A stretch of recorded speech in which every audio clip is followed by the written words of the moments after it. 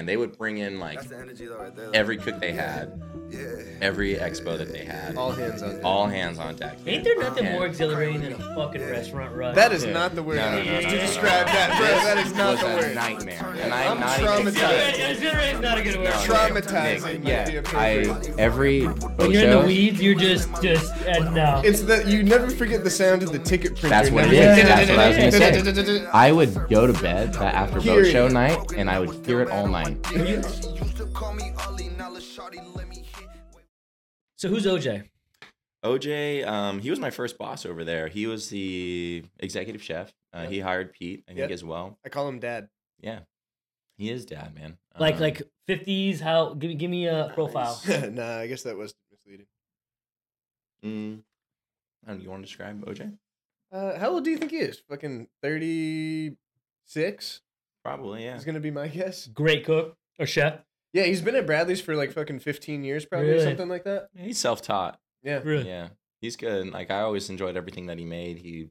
I think he was put into like the position initially, kind of almost out of like we got nobody, and he stepped up. Yeah.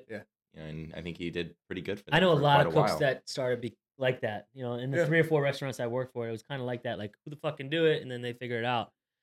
So you were food running, then you got hired as a line cook. What was the next step? No, so I was food running, and then I would kind of come in on my days off, and he would teach me some of the stations. Started me off at like saute, so I learned how to do like a couple of the, I think one of them was like chicken piccata, and what would they have on the menu at the time? It was like,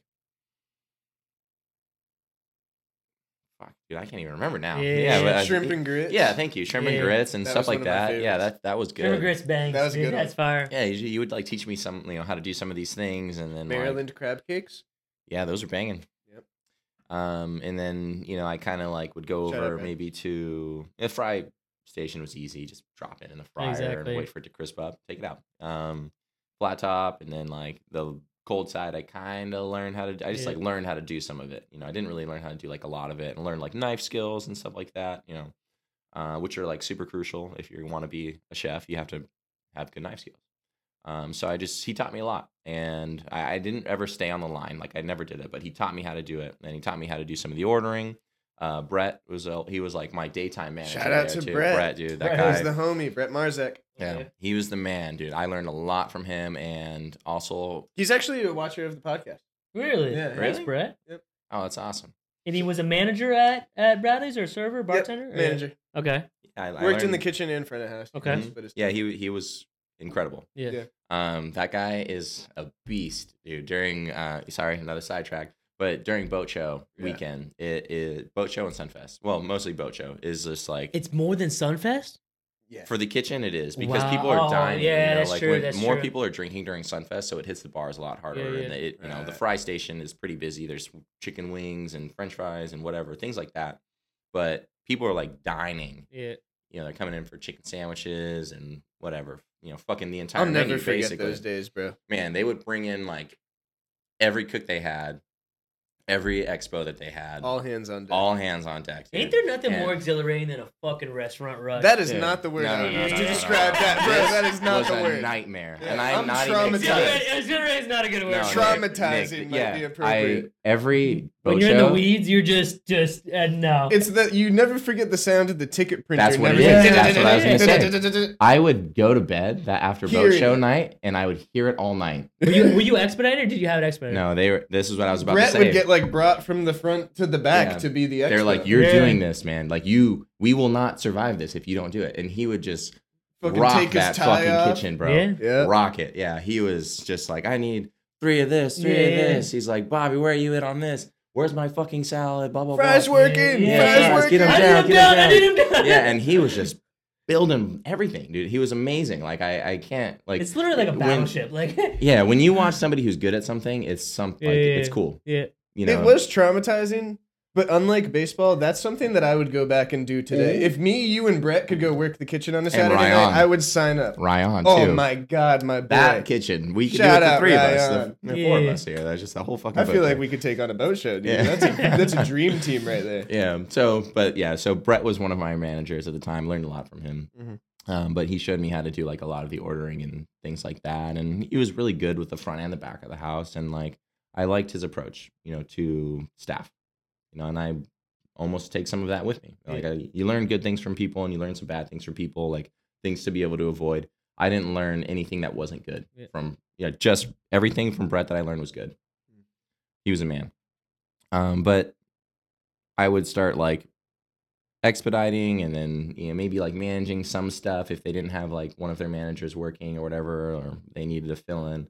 Started doing that on Saturdays. Me and Ryan would expedite like Saturday day, which was a really, really busy day for us. And, we would crush it and rock it. And eventually they had an opening over at one of their sister restaurants, Nick and Johnny's. It's kind of like, I guess, a funny story. Like the story that I got was, like one of the chefs, he's kind of a drunk and he stole all this chicken and he got pulled over. And do you know what I'm talking about? I remember that. Yeah. Yeah. He stole all this food. He took raw chicken, put it in his pockets and ran home. I think it was like a case. No, probably. He like filled up the backseat of his car with like a lot of things. Yeah. And like, I don't know. He got like pulled over. Maybe he was like fucked up and drunk or something. And then, got fired. So the chef at the time over there was Eddie. And Bermudez. Right? Yep. That's right. That's right. Eddie, is that your last name? That's your last name. Eddie, is that your last name? That's you're probably listening. Nick and Johnny's, you said? Yeah. Where is this? It's just up the street from Kachina. Yeah, so this is on the island on Point Siena, Point Siena, right before South County Road. I know you're talking about. Yep. That was like their casual fine dining restaurant. Yep. The food was great, and Eddie he is an excellent chef, and I learned a lot from him too. He's done a lot of great things at Bradley's. Yeah, he's doing really, really, really well. But so at the time they're like, we need a guy to help fill in, like on maybe some managerial stuff and key holder. Basically, like Eddie needs more time off. Like he needs to be able to have his Sundays off, and we need like a Sunday manager. We also need like a cold side cook. I'd be willing to bet today Eddie still needs more time off. The guy, just a hunch. Yeah, he's a man, dude. Jack of all trades is what they needed, bro. Yeah, I mean. I was happy to do whatever, and I was not the best person in there at the time, but like I went and I wanted to learn. Yeah. So that was like their pitch to me. It was like, do you want to go over here at Nick and Johnny's? It's casual fine dining, but the menu is like a little bit more elevated, and that's what you want. So you can learn. And Eddie was an excellent teacher, and anything I had a question about, he was there for me. So he taught me a lot food wise as well. And by no means at this point am I like a chef, even to this day, I'm not like a fucking chef by any means, but like I love cooking and I learned a lot of shit from him. You can throw down. I feel like you're selling yourself a little bit short, bro. It's not like Chef Cota, bro, in the building. Come on. Yeah? I like to cook. I cook. Okay. Definitely cook. Great chef. Too humble. He throws down. Yeah. Yeah. I told you the last time I saw him was at his pop-up dinner. Like if I chopped you, right? So that show Chopped, if I gave you like 4 ingredients. If you're like, here's a hot dog and here's a carrot, I'm not going to make anything for you. Yeah, fire. But if you give me like a kitchen full of things, I can do something for you. What's your favorite cuisine? You like that word, cuisine? That's nice. Probably, I mean, Mexican has like my heart. Yeah. Right? That's what I grew up with. As well as like Cajun food. Okay. So shrimp ball. Yeah, I love it. I love it all. Nick, look at me real quick. Do you have something in your teeth? You've had something in your teeth. You have something in your teeth. Where? I always tell people when they have something in their teeth. That's a good point. But yeah. It's still there. One not over. in the middle, to me. one over. To the me, other though. side, yeah. No, you went too far. Too far.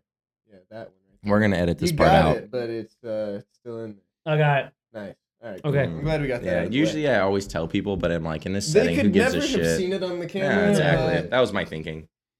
Your murals. It's okay. Yeah. I'm here for you, buddy. So Cajun food, Mexican food, and then probably within like the last couple of years, like Asian food. Okay. Love it. All of it. All of it. And I like to cook it. So it's a lot. It's like fun. Like I love to cook. Yep. Would you say that same list is the same food you enjoy to consume as well as what you enjoy to Yeah, pretty much. Yeah, I'd say so. There's just like a lot of like, I think Italian food is probably my least favorite food because it's like more savory, I think. Yeah. Where like I like spice. This is soul. what it is. I'm sorry. It's that I like spice and citrus. Where there's not a lot of spice and citrus. Does that describe your personality? Spice and citrus? Maybe Does he seem like a spice and citrus personality? Spicy guy. Hey, I think Ryan has some layers to him, you know what I'm saying? You got a spicy side, I know you do. There's like no way onion. you can be a restaurant manager and owner if you're not a fucking spicy guy. He's like a nice curry. Yeah, a lot of things going on in there, you know? Yeah. Does that curry ever pop? I'm sure it does. I don't even know if that was Yeah. an appropriate analogy. I don't even know anything about curry, but it felt Fuck right. with curries? In the moment, it felt right. Yeah. I'm sorry, Ryan. Continue on your That's timeline. okay. All right, so I go over there. I'm learning a lot from Eddie. I'm also learning a lot from this guy, Carlos, who is like an expediter, but he fucking ran the kitchen like a boss too. And then at one point, 123 was about to open up. And they're like, do you want to go run that kitchen? You know, but the menu's going to be like pizzas, you know, a couple appetizers, maybe some sandwiches or Bar something. food. Yeah. And in my head at the time, I'm like, if I do this, like, I will never learn anything else about cooking unless I like take it on myself to go learn something outside of this. What was the position they were offering? Manager? Just run the kitchen. Okay. Run the, you know, you are the, you know, they're trying to sell it to me. So they're like, you are the executive chef. Yeah. And I'm like, the executive chef of pizzas? Like, who fucking cares about that? I don't. Like, I literally didn't care about that even, you know, at the time. I'd say almost the entire time that I've been working there, I have not ever cared about me being the executive chef. Is it Ryan Cota, the executive chef? Was it? Is that your? That was like the title. That was the title they were giving. Not now. It's grown. It's grown. Yeah. But I didn't care about that. I was like, I'm not going to learn anything more to this. So I had this long talk with Eddie, and it's kind of funny. It was like in the middle of a work day, so they definitely needed him. But he took the time out of his day, which I appreciate, to be able to talk to me about, you should take this position. But these are the reasons why. So he gave me a bunch of different reasons, like one of them being like, this is like your foot in the door. You're going to learn how to do all these other things, and it's going to be very challenging for you. You know, call me anytime you need something. I was like, Eddie, I don't even know how to make pizza dough, dude. He's like, I'll teach you. He's like, I don't even know how to make pizza dough. Let's go figure it out. Mm-hmm. So he convinces me to take this job. Very grateful, obviously. That was pretty much like the start of my trajectory into like where I'm at right now. I mean, dive into the role of you starting up 123 a little bit too. You know, like you sort of created that entire opening menu, right? Yeah, no, I was like the guy there. But and like, at that time, I remember you telling me that you went up and down Clematis Street looking at all of the competitors' menus, or just really everyone's menus up and down the street, to get an idea of price points, you were the demographic. He's saying that this is a position he didn't want, but I think it says a lot about your character also, that you took this position that you weren't even crazy about and took it so seriously that I think you went above and beyond in a way that a lot of people taking a job that they do give a fuck about wouldn't even have gone to those levels. You know, you took it very serious and you did a really great job, especially for someone coming from no experience in that realm, you know? Yeah, well, thank you. Like one of my friends, John Pilchard, he would always say, like, I just don't want to suck. Like, I don't want somebody to be like, that guy Was that sucks. not our motto at one point at 123? Well, one of our mottos was, you got to be shitty before you get good. Yeah, exactly. And I was pretty shitty. I was like, but I wanted to be good. I didn't want anybody to be like, this is a hassle, this is a headache. You know, I wanted to like take it upon myself and just be good at it, you know, and try. Like, even if I wasn't, you gotta be shitty before you get good. We almost like wrote it up on like, so you hire someone. You're gonna paint it on the wall. I'm like, look, dude, you suck right now, but look at our motto. You'll get there. Yeah, you're gonna get there, man. So this is when you two met, was when he took over 123's menu? Shortly after, yeah. So I was, you know, I had opened up 123, as like the cook or whatever. They had this guy working as a GM at the time, and he got let go. And shortly after that, our sister restaurant, nightclub bar, whatever, Kachina. Right. There's some overlapping partnership, you know, which is like makes it into the family. Was closing down. They were remodeling. They were going through some stuff or whatever, and they needed a GM. So that's like where Pete stepped in. So Kachina was closed. Pete was a GM over there. They pushed him over to us. Really? I didn't know that. Yes. Yeah. So he was the GM, and I was like running the kitchen. Oh, so that's how we initially like. And that's a huge relationship. I mean, a lot of you guys probably work in hospitality, but I remember that relationship. The head cook and the GM are like. That was my dog, bro. Oh yeah. I mean, I remember those days. Like, how was your working relationship? amazing. Incredible. Dude, yeah, like incredible. we would just sit in the banquette, I feel like, for the first like hour. So like when I'd first show up to work and he was caught up with his prep and stuff, we'd just like sit in the banquette and talk about everything, like whatever we were thinking about for the business, for the bar, even personal stuff, I feel like. And yeah, it definitely was. There was, I don't know, just so many good conversations during those times. And I just feel like we got very close very quick. Yeah. I don't know. We just How long was that period for that you guys did that? Just shy of a year, I think. Oh, really? So it was a good amount of time. Yeah. I'd say like probably around 8 months about. I was going to say 8 months too, yeah. Yeah. And that was cool because it was really nice to be able to be with somebody who was putting so much effort into it. Like just as much effort that I was putting into something. Was going my partner through the was struggle as well. with you. Exactly. When you're struggling and you're pushing for more, you like to accountability partner, whatever you want to call it. You like to know that someone else is along that journey with you, Mm-hmm. And you know that and cares as much as you exactly. do. Yeah. They're not gonna make fun of you, or they're gonna push you for more. Like we set a standard, we gotta hit that, So you guys worked together for a year. Then what? What was it after that? Well, you had gotten a job offer, right? Right. So I got offered the job for Southern Wine and Spirits as the biggest liquor distributor in the country. And at that time, I mean, I thought it was like a dream job. I think most GMs in the restaurant industry, at least like the rumor that I had always heard was like to become a liquor rep is like the goal. That's like a job that you get to stay in the industry that you know and love, which is the bar business. But you don't have to work the crazy late hours. You don't have all the stress of like the business being on your back. And it's kind of like a fun 9-to-5 job. It was my understanding, or like the vision that was always sold to me. So when I got offered that job, it was like amazing, and I was excited to take it. Yeah, there was also a little bit of back and forth, I remember at the time, because it was like, Cucina's going to be opening up. Will Pete be the GM again? Right. At that time, we ended up finding out the answer is no to that. Mm-hmm. They were going to hire another person for it. So Pete could have maybe gone there, managed. He could have stayed at 1-2-3, been the GM there, continued there, or he had a lot of options. It was like 1, 2, or 3. One of those things. What would you have picked?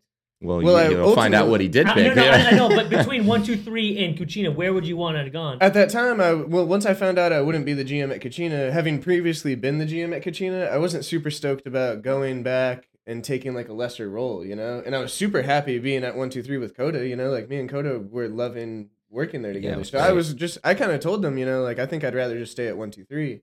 Okay, and then this third option came. But then the third option came about, and I don't think I'd even really made that decision yet. I had all 3 options, I think, being weighed on at one time. If I remember correctly, at one point it was like, okay, Cucina is out as the GM. Right. I think I want to stay at 1-2-3. Right. And then, at some point, maybe even 2 weeks down the road, could have been even a week down the road, it was like, hey, this is an option for you now as well. And we talked about that for like quite a while. Yeah. That was like something that you were thinking about. Do I do this? Do I do that? So you were the first GM of 1-2-3. No, not necessarily. There was this guy Scott before me. Okay. When it he first was the opened. opening GM. Okay. And that's right. You told me. How long of a phase was he there for, you think? I mean, he was there for probably like a month and a half prior. Yeah. And then he was taking it in a little bit of a different direction, sort of. He had like a super prestigious background in like mixology and craft This cocktails. guy knows his shit. He knows everything there is to know about craft cocktails. And beer. He's very good with beer. Part of like the USBG. Like at that time, he was like the president of the USBG. The United States U.S. Bartenders Guild. Yeah. But he didn't get the culture? What? He didn't understand the culture of what you guys were trying to do? It was like... I wouldn't even say that. I almost think it was just like a little bit like I know Scott, I think, well enough to say, like, to say this with confidence, that he might have a little bit of trouble taking direction from somebody that he doesn't think really knows. Yeah. Is it an ego thing? I don't think he has like a big ego, because I could talk to him about something. Yeah. And if I made a good argument, he could say, okay, Yeah. But at the time, I didn't have knowledge. Yeah. I had no and knowledge. At that time, I mean, not at that time, but in general, there's not a lot of conversations that are happening that way when it's that relationship from like owner to manager, Usually the owner is saying how they want it and how it's going to be done. And it's like up to the manager to say like, okay, and execute that. And I think that is probably where that disconnect was. He has all this knowledge, an abundance of knowledge in the job that you have put him in a place to do. Let me make my own. Let me make the decisions. That's why you put me here, you know? Correct. So, and 1, 2, 3 at that time, I think, you know, there's a lot of investors and partners and stuff. So he was probably getting direction from all these different people that know far less than he knows about the bar. At least, you know, cocktails in that specific area. Even volume, you know, he worked at Copper Blues for a long time. Like, that's a fucking volume place. Yeah. So I think, you know, I'll let you finish on your point because, like you said, you know him much better than I do. But I think he was just butting heads with, you know, some of the partnership, because they don't have the knowledge that he has, but they're the ones telling him what to do. And I can see how there could be a disconnect. Yeah. So I mean, he got let go, I think, because of probably butting heads with some of the ownership. But then that's when Pete stepped in, and then like we had developed this relationship, and then at some point, you know, Pete gets all these options, and he decides to go with the Southern job.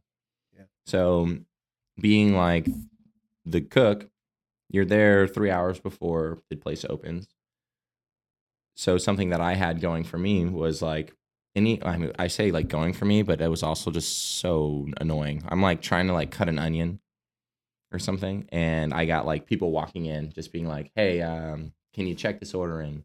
Hey, I'm here to fix this. I got an electrician who's here, like, hey man, like where's your ladder at? I need to do this or that. And hey, do you know about this? And I'm like on the phone. And then I got somebody else who's like with our POS system that's like, hey man, this thing's broken. And I'm like, it takes me like 1 hour to cut an onion. Fucking crazy. So I say now, like I had this going for me was that I knew everything that was broken. I knew everything like how to fix it or who I should be calling to be able to fix something. Really I knew how to operate and keep the doors open. And I was like doing invoices and stuff like that, writing checks for whatever, you know, Pete might just like, we would like have an invoices file and I would write, you know, checks for some of the things, and some of these other things are on fintech and whatever. But like I knew everything. The only thing I didn't know how to do was like payroll, make the front of the house schedule, and make a vodka soda, and among other things. So one of the guys that I was working with in the kitchen at the time, he was like, we called him my sous chef. I think he was just doing it because he liked it, and he liked me, and he was way too overqualified. What's his name? Shout him out. Kevin Stambog. Guy is amazing guy. I learned a lot from him. You know, he had just such a good perspective on life, on business, on everything. He was incredibly smart. He was like, you should be the GM. You know, when Pete leaves, be the GM. And I was like, no, I don't think I'm ready for that. He's like, you're ready, just do it. You know, you won't ever be ready if you don't just take the jump. I agree. And he talked me into it, and I talked to Pete quite a bit about it, and he was like, you should be the GM. You know, be the GM there. Like, put your name in the hat. Talk to Rick about it. Rick is our primary operating partner of 1, 2, 3. Well, and among other things, but here in this situation of 1, 2, 3. And they convinced me to. So I talked to him, and, you know, I was pretty nervous. I was like, I don't know how to do these things, but like I will, and I want the job. Like, I know how to do all these things, you know, and I think that that's worth something. So he was like, okay. Like, I think in that immediate conversation that we had, he was like, yeah, let's do it. Okay, you're going to be the GM now. And I was like, oh, okay. What was that feeling right there? What was that feeling? Yes or oh shit? I mean, it's hard for me to say. I don't know. Like, I don't get excited about a lot of things. Which is kind of a funny thing to say. It's a good and a bad thing, Yeah, because I try to like weigh out my options and look at it from an entire perspective, a round perspective, instead of just like firing my guns first. And you know, so in that moment, I don't know what it was. Do you think the staff was fucking pumped that you were the GM? Because that's always a huge scare when the GM goes out. Who's going to be the next GM? We had such a small staff there. I feel like that we all got along so well. Yeah, it was. What was your staff there? 20? Not even. Really? Yeah. 7. Yeah, right. Well, we were all just homies. Yeah. Really? So it was just a night. I've never been to 1, 2, 3, and then now I'm going to go to 1, 2, 3. Party. Yes. But what at the time, was it just a night bar and club? Describe the profile of the bar or restaurant to me. I'll let you do that, Cota. Well, it's a New York concept, so it started as 310 Bowery in Manhattan, Lower East Side. And they took that concept and they brought it down to West Palm. It's like it's very much like a party bar, like fast vodka soda, Bud Light. You know, that's how it is up there, like vodka soda, Bud Light, DJ, Thursday, Friday, Saturday, good clientele. They do 23 and up as like a rule. So like anybody who's under 23, you're probably not going to get it. Like chances are you will not be getting it. Yeah. If you're like 21, no way, dude. 22, depends who you're with or like who you're meeting or something like that. And you got to be dressed well enough, well. But it's like try to, we try to direct our business towards like young professionals. Yeah. That rule also. So in 1, 2, 3 was the same way. If you're 21 or 22, you can't get it. Really? It does a couple things. I love it. Yeah, it's a great rule, to be honest. And exceptions are made, like you said. It's not like a concrete rule. Exceptions get made sometimes. But one thing that it adds a ton of value is like it gives you that opportunity to say yes or no to anyone at the door that's under 23. Sure. But also it eliminates a lot of the fake IDs because a ton of people who have fake IDs have it for 21 years old. Yeah, true. So if the rule is that it's 23 and up, like you don't even have to have that conversation back and forth of like if it's real or fake. It's you don't make the cutoff anyway. Huh. But then also it just gives you that ability to stand at the front door and say and pick and choose who between that window of 21 and 22 you're gonna let in. Wow. Yeah, it's pretty good. Eliminates like stupid fights. A lot of the riffraff. Yeah, a bunch of crap that you just have to deal with as like a young person drinking. Especially with there being like 2 college campuses pretty close to 1, 2, 3. Yeah, absolutely. And so you guys are open, 4 to 2? I mean, what was the hours there? What was the operating hours? At the time, dude, it was like when we first opened, it was like 12. We were opening for lunch. That's right. Yeah, dude. But now we're open Friday, Saturday, 5 to close.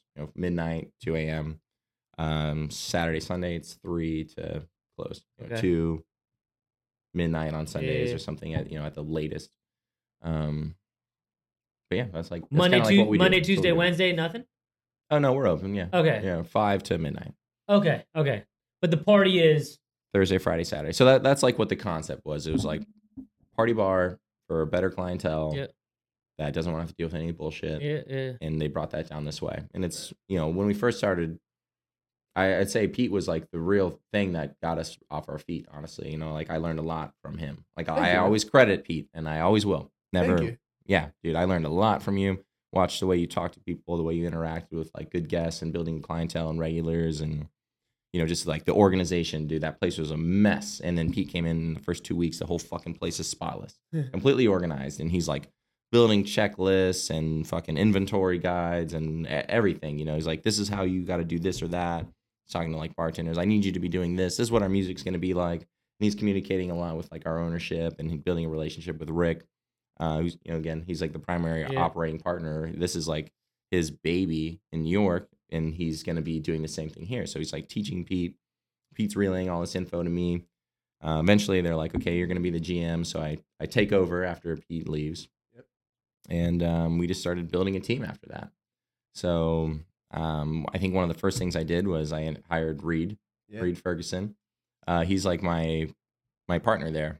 He was a co-GM. Like when I was a GM there, he was a co-GM with me. I knew how to do a lot of the operating. When somebody would be like, so who are you and who is this guy? I'd be like, well, I do the operations side of the business. Reed is the bar. Like he does all of the cocktail creation. He's incredibly knowledgeable. I learned, people sometimes are be like, dude, you know a lot of stuff. And I'm like, not really. Like in my head, I'm like, not really. I know maybe 10% of the things that Reed has taught me, and that also kind of has relayed over to Tyler as well. So Tyler's the current GM. He and Reed are like the partners now. But at the time I'm like, all right, I'm going to hire Reed. He knows how to do the things that I don't know how to do. We start making like a more permanent staff and just trying to like tighten the screws of this business and start building business. And it kind of just started slowly building. I say that first year, dude, we sucked. Yep. We were inconsistent. We didn't have a lot going on for us. We had staff interchanging. Like I remember the first time I got like that end of the year packet of like W-2s. So it was like fucking this thick. Yeah. Dude. And I'm like, I don't know who this guy is. And like he was there for one day. I don't know who this guy is. Yeah. I'm like, fuck, all right, just put this in the mailbox and send it off to him. And then I'm like, oh, I don't know who this girl is either. And I'm like calling people. I'm like, hey, is this your friend? Like, I think you know this girl. Can you bring this to her? Like now our stack is like that. Like we've maintained consistency. Yeah, we've maintained like a very, very good staff that just, I can't say enough good things about them, honestly. Yeah. Our staff is like incredible. They're smart, they're attractive, they fucking work super hard, they're funny, everybody gets along really well with each other. Like I love my job. I love what I do. I think it's amazing. On a funnier, lighter note, what's the craziest party you two ever threw together? Could you think of one off the top of your head? Was there? I mean, when we were there, like together, I started saying we sucked, dude. Yeah. Was there like a New Year's Eve or like anything like that that was just insane? Could you remember? I mean, the place was busy. Like on the weekends, Friday and Saturday were busy, but like it's not like like we would be busy for like 2.5 hours, and then the place would clear out. Like we'd start filing in at 10. And we would be weeded by 10:05 and empty by 1. And done by 1. And we were like, how do we get business? Like all of what we were trying to do was like figure out how to build business. What was that answer? I mean, it's hard to say. It's a combination of things. I think a lot of things. Yeah. Culture. Also, like culture is a big thing. Culture is a big thing. The vibe that we were putting out, identifying the things that were causing people to leave early, and then tackling those and countering them, a lot of it had to do with like the vibe and the music also, we were super critical about the music. DJs and, are huge. We would notice, literally at a certain time you start playing this music and people just start filing out the door, and then the DJs start doing this and then we're like, no, you have to go back this direction, like just because you see this doesn't mean do this. And that's tough to do too because the DJs don't want you telling them what to do sometimes, depending on who you're working with. So it was like it's a struggle to find the right DJs for your place, that play your place and your concept well, because they also have their own kind of vibe that they bring to the table. Chef, and sometimes that doesn't necessarily suit your concept. Correct. So it was just a learning curve, which I think is for the first year of any business being open, that's how that kind of goes. But I think 123 is a great example of someone that brought a fresh concept. It wasn't like a duplicate of anything else that was around town. No one else was doing anything like that at the time. And, got through those growing pains in that first year, and now it's like a fucking staple downtown, and it's thriving. Yeah, I'm super proud of just to be a part of it. Yeah, like just knowing that I was helping build this thing, with that, like with my friends, like my best friends, fucking. I about to name the entire staff. Literally, I was about to name the entire staff, but my best friends, all of them. We have Reed on the podcast next week. Yeah, I'm excited to listen to that because he is something. Fucking character, dude. Yeah, he is insane. It'll be a great one. But yeah, like. So where does that leave you now? What's the transition to where you are now? So at the moment, let's see. I mean, to be honest, almost like I feel like I'm not doing anything almost right now, and it's kind of weird to say that, but like I'll have to to tell you why. We're opening a location in Tampa, so I'm gonna go spearhead that. Tyler has like since taken over what I was doing, so at the moment I'm overseeing kind of like what they're doing, helping out, showing up, showing face, I guess, and hanging out. And if I see something I really, really don't like, which I know is never really going to be the case because Tyler and Reed are good, and they've been there just as long as I have. They know how this business works. Then I'll say something. But again, I don't see anything like that. So I'm just overseeing them. When Tampa opens up, I'll go there. I was in New York for like the last 3 months, being like the stopgap of GMs. They have our GM took a step back. They hired a new GM, and they were like 2 months out. So for 2 months, I was the GM at 310 Bowery. And then the new GM came in, and I kind of helped train him, and then I came back down this way. Is that a scary step, going into a group of people that all know each other, and you're the GM that's from Florida, and they don't know you?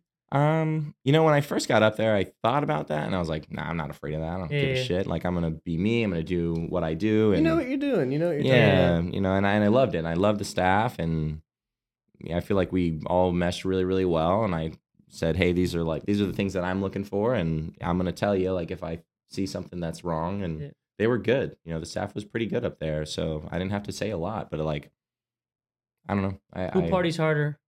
Florida. Yeah, I bet, dude. I'm sorry. Guys. I was gonna say that too. Like to your point of like our craziest party story, which I guess is almost the opposite of what you just said. 123 definitely goes hard. Yeah. But I feel like when you and I were there managing together, we weren't like ripping it, and we were fucking trying to run the place and figure it out. We were very analytical while we were working. It wasn't a crazy party. No, and it's like, dude, we're in the party 7 days a week. Right. We're fucking there to run a business. Right. Like, that's what the goal is. Like, we want to make money. We want to make sure that this thing is running as as efficient as possible. I'm so glad you just used that word, because to the point of like what sort of helped, I think, turn 1, 2, 3 in the right direction, or like one of the biggest growing pains I think we had was the insane amount of volume that we were doing at one point. You know, on those Fridays and Saturdays during those peak hours, we're doing so much volume.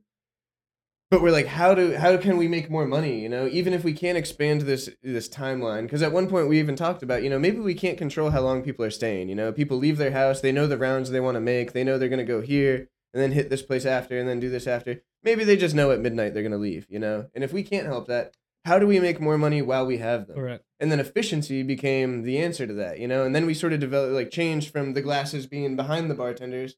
So now the glasses are right next to their wells, you know. Dude, it was so many little tiny things. Tiny incremental steps. Man, I remember Rick one time, I was like talking to him. He's like, I timed this bartender and it took him 5 minutes to make a drink. You know, it's like a specialty cocktail menu or something that they was like left out. And, you know, so it was like, and now that's another thing. Take the menus off the tables at 10 o'clock. Now we can do these things. And it was like, all right, now we're getting better bartenders. And if they're not better, let's make them better. It was like so many little tiny things that now made that place good. Right.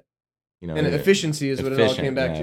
Making the place as efficient as possible. That bar is the most efficient bar in West Palm. Yes. No doubt. Here's a question I always have the restaurant managers or owners, whatever it is. You got a girl or guy bartender, right? They have 6 friends that come up to the bar. They all pour fucking Patron tequila shots, right? Okay. Hand them to them. You have about 65, depending on the bar, $60 to $120 worth of shots right here, right? Yeah. What do? Do you turn a blind eye? What do you mean? The bartender just handed it to him. Happy birthday! Oh my god, it's on me. They don't charge and it for I see them. Yeah. There's a little bit of leeway on some things. You know, it's like so. Is that an unspoken rule? No, I'm very forward with what I'm going to say. Like, you are allowed this. If I see outside of this, I'm going to need an explanation because I'm going to see it and I'm going to ask you about it. You know, so what is this? Is there a number to that? Is there a what is that? You know what I'm saying? All right, so the scenario is, hey, birthday group come in. Yeah.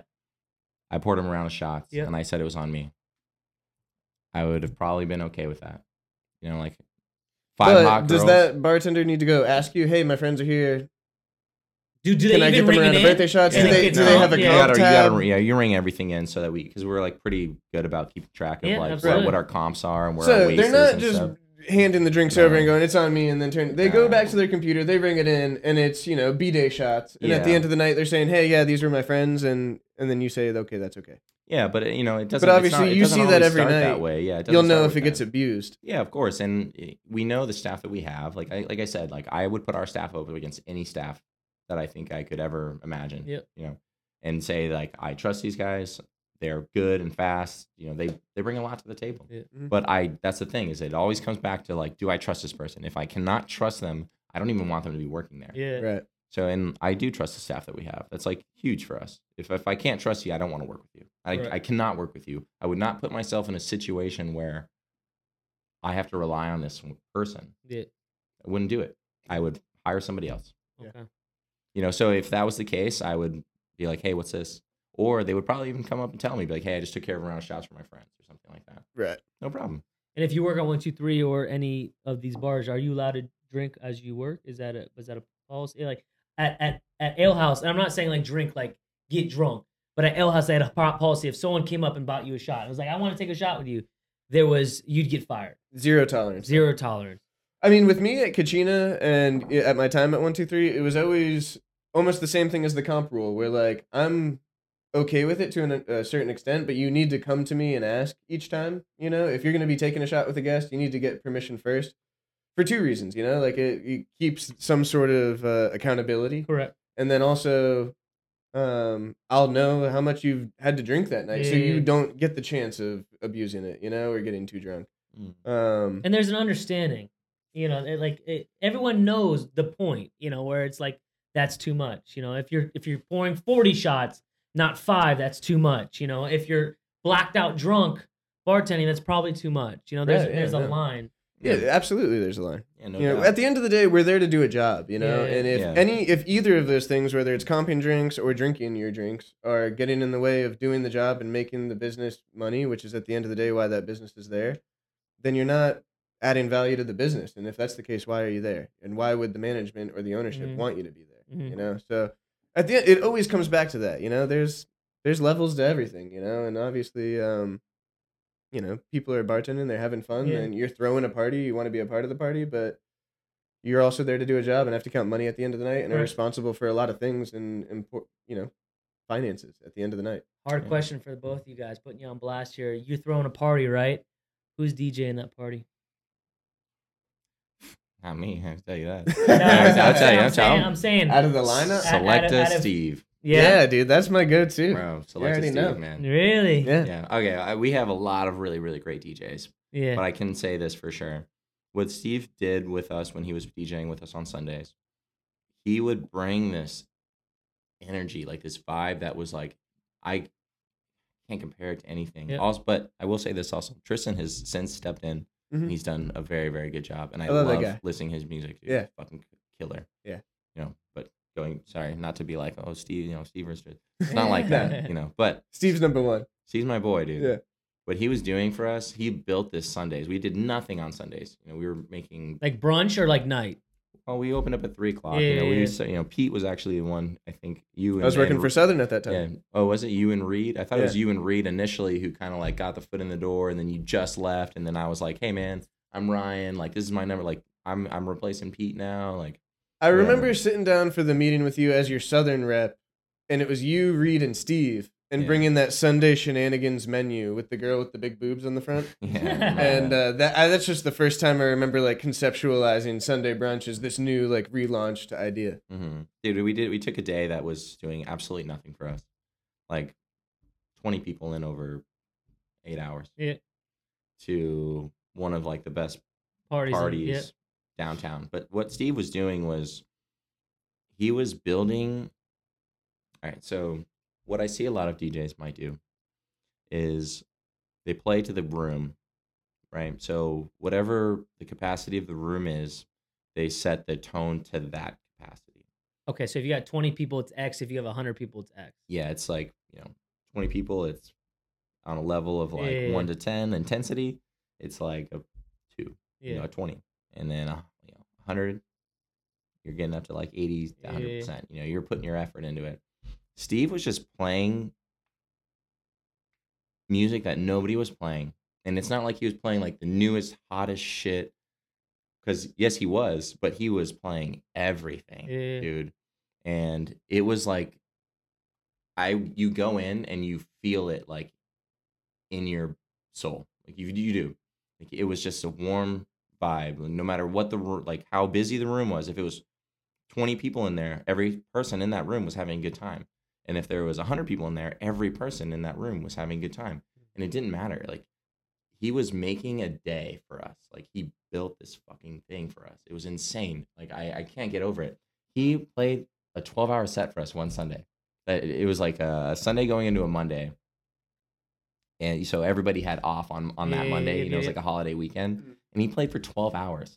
And he played music for 12 hours. That kept everyone engaged for 12 hours. That's a lot. We had people there. Dude, it's so funny. If you go on Google and you go to like 123 Datura, you can see what the average time frame of a guest might be. And it ranges from like 1 to 8 hours. And I think that's because of Steve, what he was doing. He was playing music that kept me engaged in like dude, I'm like bartending or managing, whatever it is. I'm fucking like dancing the entire day. He's playing the best music. I can't get over it. I wish I could just describe this feeling a little bit more for people who have not ever experienced it, because I almost feel like I'm describing nothing for you because it's just so like ingrained in the way that I felt. I can't be described almost. I gotta see this man live now. Bro, we gotta get him on here. Steve, come on, please, man. Yeah, dude. He is an amazing guy. That's awesome. Oh, yeah. I'm fired up. Too, man. I love that guy. I'm not upset. I'm so happy now that I know the whole situation. So when I go to 123, like I know what's going on. Steve's the creator of a lot of things. I told you he's the reason I'm Pete Casso, right? That's Steve, true. Yeah, Steve said Pete Casso for the first time ever, and I was just like, that's genius. I'm gonna use that. Yeah. And now I'm Pete Casso, bro. He's helped us build like quite a bit of things, man. I owe a lot to the guy. He's like an incredible friend of mine. If I get married tomorrow, he's at the wedding. Hell yeah, man. That's awesome. Steve, you're the fucking man, bro. All right, so Cota, what's the future for Cota? What does that look like? I'm gonna stick with the group, Stanton Bowery Hospitality. Shout out Rick and Josh and everybody else involved, and until the wheels fall off. Yeah, I love the ride or people die. I work for. Yeah, absolutely. I owe a lot to them. They've let me be me, and like I said, I don't like doing things that I don't want to do, and they've never had to put me in a situation like that. They've given me a ton of freedom to allow me to run a business the way that I think it should be run. Mutual respect. Mm-hmm. They're the best, man. Yeah. And they've given me every opportunity. If I don't ask for a lot, but when I ask for something, they give it to me, and it's never like I'm not asking for a pay raise, dude. That's not money's not like that for me. Like I don't care about those things, but I'm like, hey, I want to do this in the group, and they're like, boom, done. I'm like, we're expanding. We've got stuff opening up in Philly, Chicago. We're looking for a lease right now in Nashville. We're like 2 weeks away from a lease in Scottsdale, and I want to be a part of it. I'm like, I want to help with all of these things, and they're like, no problem, you do it. We want you to. And like awesome. That's the future for me. That's awesome. I think. Unless I really fuck up. Crash a fucking car at the valet lot. Yeah, crash one into one of the buildings or something. I don't know. But do you are you partier? Do you party or are you I don't do any drugs. No, I'm just saying. But like, I don't do any drugs or whatever. So like, when I'm tired, I'm going home. Yep. I don't want to be out till 5 a.m. I know that most of the time the next day, like when I was like really running Datura, I was getting a phone call from Rick at 10 a.m. Yeah. Like 11, and I want to be able to take that phone call and be able to talk to him about whatever he wants to talk about. So no, not really. I get blacked out like 2 times a year, and they're both at our staff parties. Restaurant holiday party or whatever parties go hard. I remember that. 100%. It is an atomic bomb. It really is. Our staff party is open to anybody that wants to come, and it is the fucking best night. Wait, where? Wait, what? 1, 2, 3 Datura, dude. It's putting a DJ on that normally doesn't DJ. We're bringing in all of our DJs that play with us, all of the bartenders, all of everybody's plus ones. They're the cooks, the bar. It's a rager. Let's do something with this. When is this? We do it twice a year. It just depends. Yeah, come. One of the best nights of the year. Do you guys ever do guest bartenders? We used to. It used to be a regular thing. Yeah, we do it every once in a while. You want to do a charity event? Come. Guest bartend for it. Donate everything. Speaking of charity events, you want to talk about your hat for a second? Yeah, I do actually. Yeah, my friend Brad Gell, he started this charity. Well, I'll just kind of describe it a little bit. So, they put fridges in some local skate parks, and they fill them up with food because some of these kids that go there and skate regularly might not always have the best home life. Some of them, I would say, do, but it allows them to like stay at the park and skate longer. And some of these kids that are there that are young are nasty, and they will eventually be signed to something one day. But he's giving them the opportunity to be able to skate a little bit longer and giving them a little bit more access to an opportunity that is not always available or is overlooked, I would say, because, it's skating. Some people don't really think much of it, but it was in the fucking Olympics this last year. Yeah, right. It's growing. Wright won a gold medal. And he's a local dude. Yeah. And that's a big deal. And it's pretty cool what Brad's been able to do with. What's that foundation called? It's called the Hangry Project. Yeah. I love that. And they've got some pretty cool merch. So you should go on their website and buy some. We'll put their info in the description. Yeah. We love supporting philanthropies and businesses, whatever, that's such a good cause because it's taking kids that otherwise, what's their other plan, and it's giving them more time to do their craft. Like you said, it's shit like that, man. I'm telling you, if you are able to change people's trajectory at a younger age or whatever that upbringing is, it changes the whole factor, I think that's what they're doing. That. Yeah. Yeah, in a very positive way. It's awesome. Yeah. It's like when I was younger, that was like a thing that I really enjoyed. Yeah. But then you'd have to pick one or the other, and it was baseball for me. So 12 years old, it was like I can't break my arm anymore. Yeah. I have to play baseball. Was it Ryan who was Honey O's? Yeah, me, dude. Where's the cereal at? Yeah, what's going on cereal game, bro? Okay, Ryan, what is your top 3 cereals? So you gotta ask me the cereal question, bro. Give it to me. I'm sorry, I'm blanking on the photography lady's name. She was great. Berkeley. Yeah, Yeah, she was she's dope. awesome. Yeah, Yeah. thanks. So she said She's honey O's, and Yeah. I had to rewind to be like, did she just say honey O's? Because she did. Yeah. She did. Yeah. She sure did. If you've never had honey O's, go buy a box. Oh man, I said I was gonna bring a box in for you. It's It's okay. bootleg Sorry, dude. Cheerios. No, man. dude, this is like No. gourmet. Gourmet. Gourmet Dude. Cheerios. Wow, we gotta hit up Honey O's for All a right. sponsorship. Seriously, go check her out. I'm going to get a box of Honey O's. I gotta try now. That's That's, the best our one, first man. step Yes. towards getting a sponsorship. Who put you on Honey O's? Probably my mom. Wow. Okay. I mean, she was buying groceries. I don't know. Yeah. She was just bringing stuff in, and I was eating it. So what's and I your was 2? banging. Honey O's is your 1. Honey O's is definitely 1. Wow. Probably Captain Crunch. Okay. All You know, right, as an cool. adult, I think it's Captain Crunch. I know what I used to eat a lot. It was like Cocoa Puffs Yeah. and Lucky Charms? Cheerios. No. Just Cheerios. Like, cause my mom's shopping. Yeah, I'm- yeah. Mhm. Whatever. If I'm like, I want Cookie Crisp, she's like, that's just cookies. I'm not gonna do that. Yeah. Valid. Yeah. What's the difference in Honey O's? Is it the Versus ambiance? Cheerios, it's they're a little bit thicker. They got a little more crunch and just Okay. like a little bit more sweetness to it. Okay. So they hold up in the milk really, really good. Okay. Do you like a soggy? Do you like? I was just gonna ask yeah, that. Do you like? I like the crunch. I let it want the marinate for a texture. little bit. Yeah, See, I want the JoJo crunch. does that shit. Yeah. It's almost Nah. gnarly. You Get like? the Honey O's, you'll like it. Okay, I'm down. I'm We're down. doing it. Yeah. So we got it. JoJo's a Fruity Pebbles girl, Okay. and she also lets them marinate, and it literally It's just like soggy, dude. It's like a fucking Okay, so I'm like a wet 2-minute. oatmeal. Yeah, you yeah, don't yeah. want it. You Cold don't want to eat oatmeal. that. You gotta let it preheat a little bit, and then I'm in. preheat your cereal. What does that mean? Yeah, that's true. Ryan, I'm gonna ask you. While we got you here, real Yeah. quick, we want to do our reunion party, and we want to do it at 123. I would love. So I think sometime in December, right? Ryan, I'm trying to do a little guest bartending. I'm trying to do a little partnership here. Guest bartending with a philanthropy Mm-hmm. Yeah. and a bar We got that. and a crowd, Right. You do and that. bring kind of the pieces of the puzzle together for a reason, for a cause. Right. Yeah. We want to bring back every guest that's been on the episode between now and then.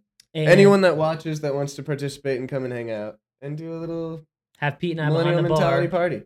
We should do it at 4, dude. Like Yeah, 4 right, is perfect. So you 100%. don't really know about this one because you haven't been to Datura yet, but 4 is adjacent, like directly next door to 123 Datura. It was like it's our late night concept. Okay. You know, we run from 10 to 2 at Datura. Okay. 4 runs from 12 to 4 a.m. But we also use it as a private event space. Like it's only open Correct. one night a week right now during summer, 2 nights a week during the season, Friday, Saturday. It's an event space for us.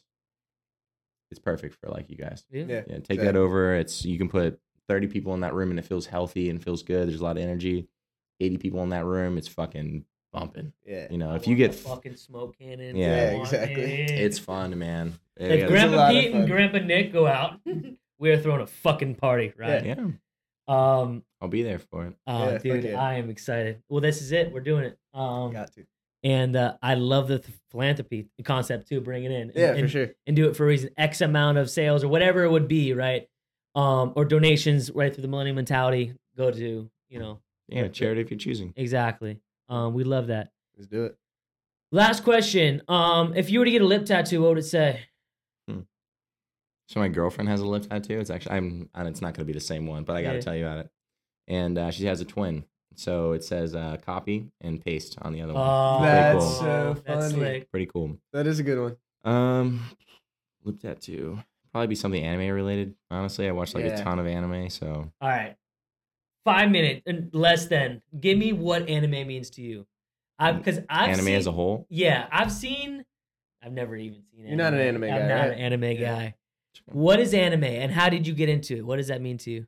Anime as a whole is just like a good outlet to tell a story in a way that you would never be able to otherwise. You know, like some things don't translate over from like an adult drawing, cartoon to real life. Okay. So that's kind of like what it is for me. I got into it just at a really, really young age. Like I remember, at one point it was not being streamed anywhere or on actual cable television or anything, but somehow these like Telemundo, whatever, was able to acquire the rights to Dragon Ball Z, and I would go over to my neighbor's house before they would take me to school. I remember seeing Dragon Ball Z in Spanish. complete Spanish. Telemundo. And that was my first memory ever of watching something anime, and it was like a cartoon. Is that the GOAT anime? Dragon Balls? Is that like the OG? That's what had probably gotten a lot of anime watchers into watching anime. Yeah, because like we are like I was like the original anime generation, dude. Honestly, like when it first started airing, I was there to watch it, and I would fucking I tell the stories every once in a while to somebody if they're interested, but now I got a platform for it, so everybody's doing it. But I would. Once it started getting aired on Toonami, Cartoon Network had this 2 hour segment. I remember that shit, called Toonami, and they would play anime from like late. 3 to 5 or 9 to like 11 or something. And I would try to watch both of them. But I would get out of school, elementary school, and dropped off of the bus at like 3:25. And I would sprint home with my backpack, like books and everything. Like it was heavy. Yeah. And I would sprint home to be able to get there by 3:30 so I could watch Rurouni Kenshin, and that was like my muse every day as like a elementary school child. The kids these days don't understand. I feel like you had to be there on time. The show was going to play at that time, and then you missed it once it was over. There wasn't Netflix. You didn't watch it when you felt like watching it. You had to be there on time. That was Tom and Jerry for me. Yeah, and that was my muse, dude, when I was young. And I started watching some other stuff. It was like Dragon Ball Z, Yu Hakusho is like a huge thing for me. I have it tattooed on my body. Like that's how much it means to me. I tattooed a Pikachu on you. Yeah, you tattooed a Pikachu on my ankle. Yeah, he's holding a Cholula bottle because I love hot sauce. You spicy. I told you. Yeah. So are you like a anime, like you watch it in different languages now with subtitles type? Oh, I always have. There's some things that like the dubbed version, like the American voice actors just don't do super well. So doesn't hit the same. No, but there's like this thing about it is like I think that the people that are creating it prefer you to watch it in the language that you Native know. Okay. So that you can watch it visually because it is a visual medium. Yeah. And they want you to be able to absorb that just as well as you're taking in like the language. That is. So I like to watch it subbed because I kind of think that, which is like, subtitles. Yeah. Because you get like the accurate translation. Yeah, you get accurate translation and like the accurate, voice actor. They have to get a second voice actor to be able to translate it over. Sometimes it doesn't always carry over very well. Yeah, 100%. I have a hard time. I don't know that anime is my thing in general, but I have a hard time getting into it. I feel like for that reason, I have a hard time watching anything that's in a different language, and I have to just read subtitles the entire time. Or even like if like Netflix has a shitload of shows now that everyone's got like a deep Scottish accent or like super British accent. I have a hard time watching those too. Paige can't do the transition. I'll ask you a question. Have you guys watched the Squid Game yet on Netflix? Oh yeah.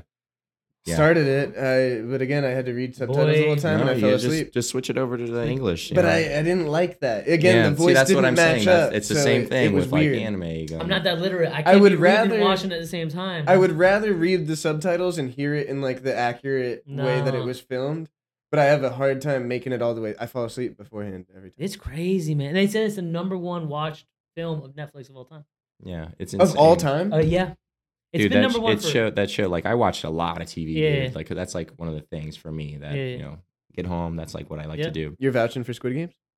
Oh yeah, it's fire. Right, it's one of the best things I think I've ever seen. There's a lot of Easter eggs in it too. There's a lot of Easter eggs in it too. Wow. For certain, it's up there. It's with Breaking Bad. Yeah. Fucking Peaky Blinders. I'm telling. Dark. Peaky Blinders is that's a great example. Though. Peaky Blinders accents were too strong. I couldn't watch. That's the thing for people. I was about to get that buzz cut they have after Peaky Blinders. I wanted to be a British gangster after Peaky Blinders. Sometimes my barber goes a little ham, and I feel like the guy from Peaky Blinders. Yeah, I told her this last haircut. I was like, I feel like I almost started smoking cigs, dude. I almost tried to pack a cigs. Like every 20 seconds, they're playing. Hey, you pussy! What are you doing? I'm gonna give Squid Games another try. Dude, definitely watch it, man. Yeah, I'm gonna try. I'm telling you. But dude, with red light, green light, when they first started, don't ruin it for this guy. Don't ruin it for anybody watching or listening. Yeah, jeez, dude. Well, Coda, if they made it this far through, which a lot of you have, I love you guys. Yeah, it's a long one. What's your final remarks for them? What would you say? Last night, like, what's my signing off? Yeah. I mean, what's my going away advice? What would your Coda, advice I think, be? is a good candidate for what was the best advice you've ever gotten and the worst advice you've ever gotten? I have gotten to the age, I think, or whatever, of or let's say I got the life experience, I think, where that's like a tough question, because the things that people have always like told you, given you advice, have probably either been ingrained in you at this point or disregarded. So it's hard to be able to refer to it because now this is the person that you are, right? But the thing that I will always remember is that story that I was talking about with the frog. Yeah. So yeah, that was a good one. I'll always remember that. You know, and my dad was always like drilling me with stuff. So I wish I could remember something that he fucking said. But again, that's like just the person I am. It just sort of molded you into who you are. Mr. Miyagi, yeah. But yeah. Anything off top is the worst piece of advice that you can think of? Well, maybe for the best, going back to this, the best thing, I do like that my current boss right now, Rick, which I think will be the boss for the rest of my life, Rick and Josh, and among others. But he always like talks, we get like irritated with some things, but he's like, sometimes these people, they just fire their guns before getting all the answers. You know, so sometimes it's just better to not jump to a conclusion. Just wait a second. Let's fucking get some information before we make our decision. You know, it's better. That was also something that I kind of learned over in history, is that there's just so many different perspectives on something. You know, you have to be able to know all of them before just firing your guns. Yeah. You know, I do like that. Also the thing with, you know, the frog. Yeah, that don't was a great fucking one. dig a hole for yourself to the point where you can't get out of it. You know, again, like, don't fire your guns right away. Just take a step back, take a breather, assess the information, and then make your decision. You know, if you dig that hole and then you finally realize, like, damn, I'm digging a hole, and then you look up and you can't get out of it, you're fucked, man. I mean, maybe that's probably some of the best advice, those two things. Yeah, I like that. And there's probably something that I'll remember later on, and I'll just text you, Pete. And I'll be like, oh, fuck, I should have said this. The worst piece of advice? I don't know. Just wait for Reed to say something. Next podcast. I'm just kidding. He's a smart guy too, and he's goofy. He's a very, very goofy guy. People don't give him enough credit, I think, sometimes, because I learn a lot from him. Yeah, for sure. I can't give you bad advice. I don't want to give anybody bad advice. No, I like that. Good shit. Well, Ryan, Cota, that was great, man. On behalf of the Millennial Mentality Podcast, we thank you for coming on. Your story's amazing. I had a great time. The way you've progressed in the last, 5, 6, 7, even 10 years has been amazing, and you're really doing it. So cheers to you. And thank you guys for watching that incredible story. If you have any questions, you want to reach out to Ryan, we'll put his information in our bio. Go rip it at 123 if you're over 23 years old. And go to 123. From what I've heard, the concept is amazing, and my ass will be there quite soon. Look out for this event we're talking about with our philanthropies and bringing these personas and the concepts together. Yeah, because it's going to be awesome. 100%. So we'll see you guys next week. Thank you very much. All right, thank you. Coda. Cry with me. Pour juice inside the soda, turn it over, watch it sing. Sometimes it might be purple, sometimes it might be that pink. Probably roll that purple diesel, that shit cute like my links. But I really like that Cali, cause that shit don't make me trip. Rather